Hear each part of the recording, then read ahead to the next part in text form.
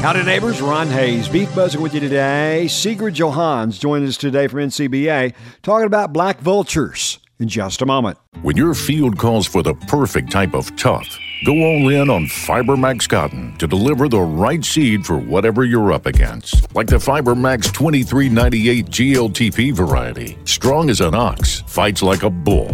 Built to buck stress, boost yield quality, and stand strong when that verticillium wilt comes creeping. Whether you're looking for that type of tough or another, you can find it at FiberMax.com. FiberMax Cottonseed from BASF. Always read and follow label directions. Performance Livestock Analytics can help you work smarter on your cattle operation.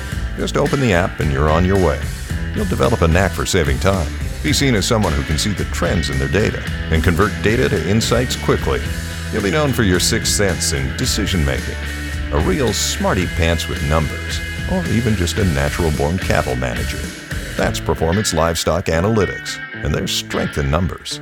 Request your free demo at performancelivestockanalytics.com.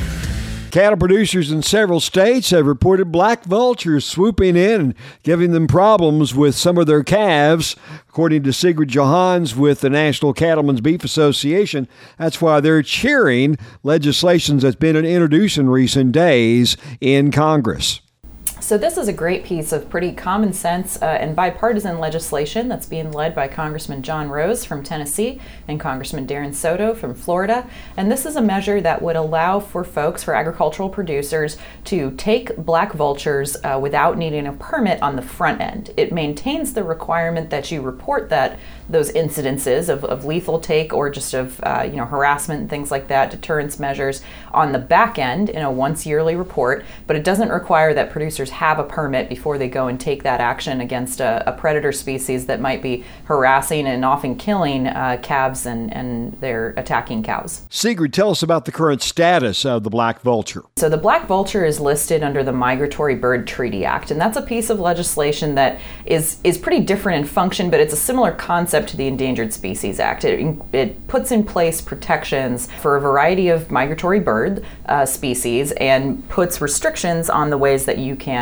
take them. And remember, take includes not just killing, but also all of those harassment actions and non-lethal measures that folks do to deter those predatory birds from going after their livestock. But the problem is the black vulture is by no means endangered or even threatened. It is a really abundant species throughout the Midwest and Southeast of the United States.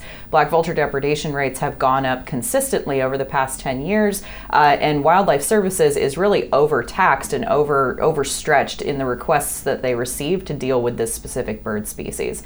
In some states like Florida, for example, the rate of folks who experience a livestock loss due to black vulture depredation every year is 38%. So this is not some niche issue. It's definitely something that's affecting a lot of producers across the South. And what they have to do now is apply through their states for a permit to be able to take black vultures. And states in turn go to Fish and Wildlife to receive those permits. So it's really a sub-permit that folks are receiving from their state. The problem is these sub-permits go out in very small amounts. We're talking taking 3 birds a year, for example. And that's just not enough flexibility and not a high enough number to be able to deal with the level of the problem at hand. You can have folks who lose, more than a dozen animals in a year to these birds. So it can be a pretty severe problem, and we appreciate that this bill would take the cap off and just let people do what they need to do to protect their livestock.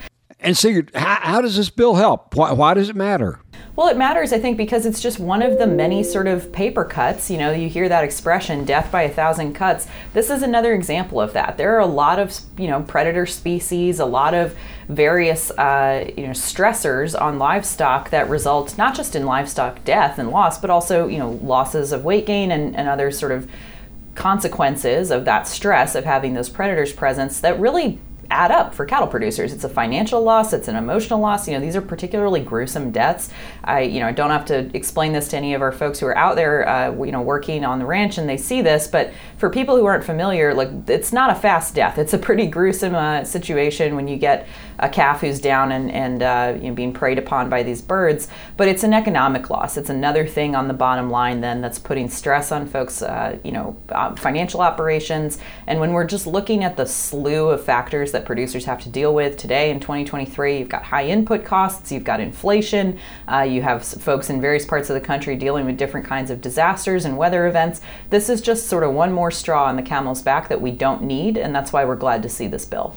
Sigrid Johans with National Cattlemen Beef Association. You've got the Beef Buzz on Ron. Pollard Farms proud to present the Performance Genetics 24th Annual Bull Sale coming Saturday, March 18th at the ranch, Wacomas, Oklahoma. They'll be selling over 100 home-raised service-age bulls, as well as a select group of registered females will sell 40 head of spring and fall calving cows. Check out the sale book at pollardfarms.com, attend in person, or participate at liveauctions.tv. The 24th Annual Bull Sale, Pollard Farms, Saturday, March 18th, Wacomas. And that's your Beef Buzz. I'm Ron Hayes.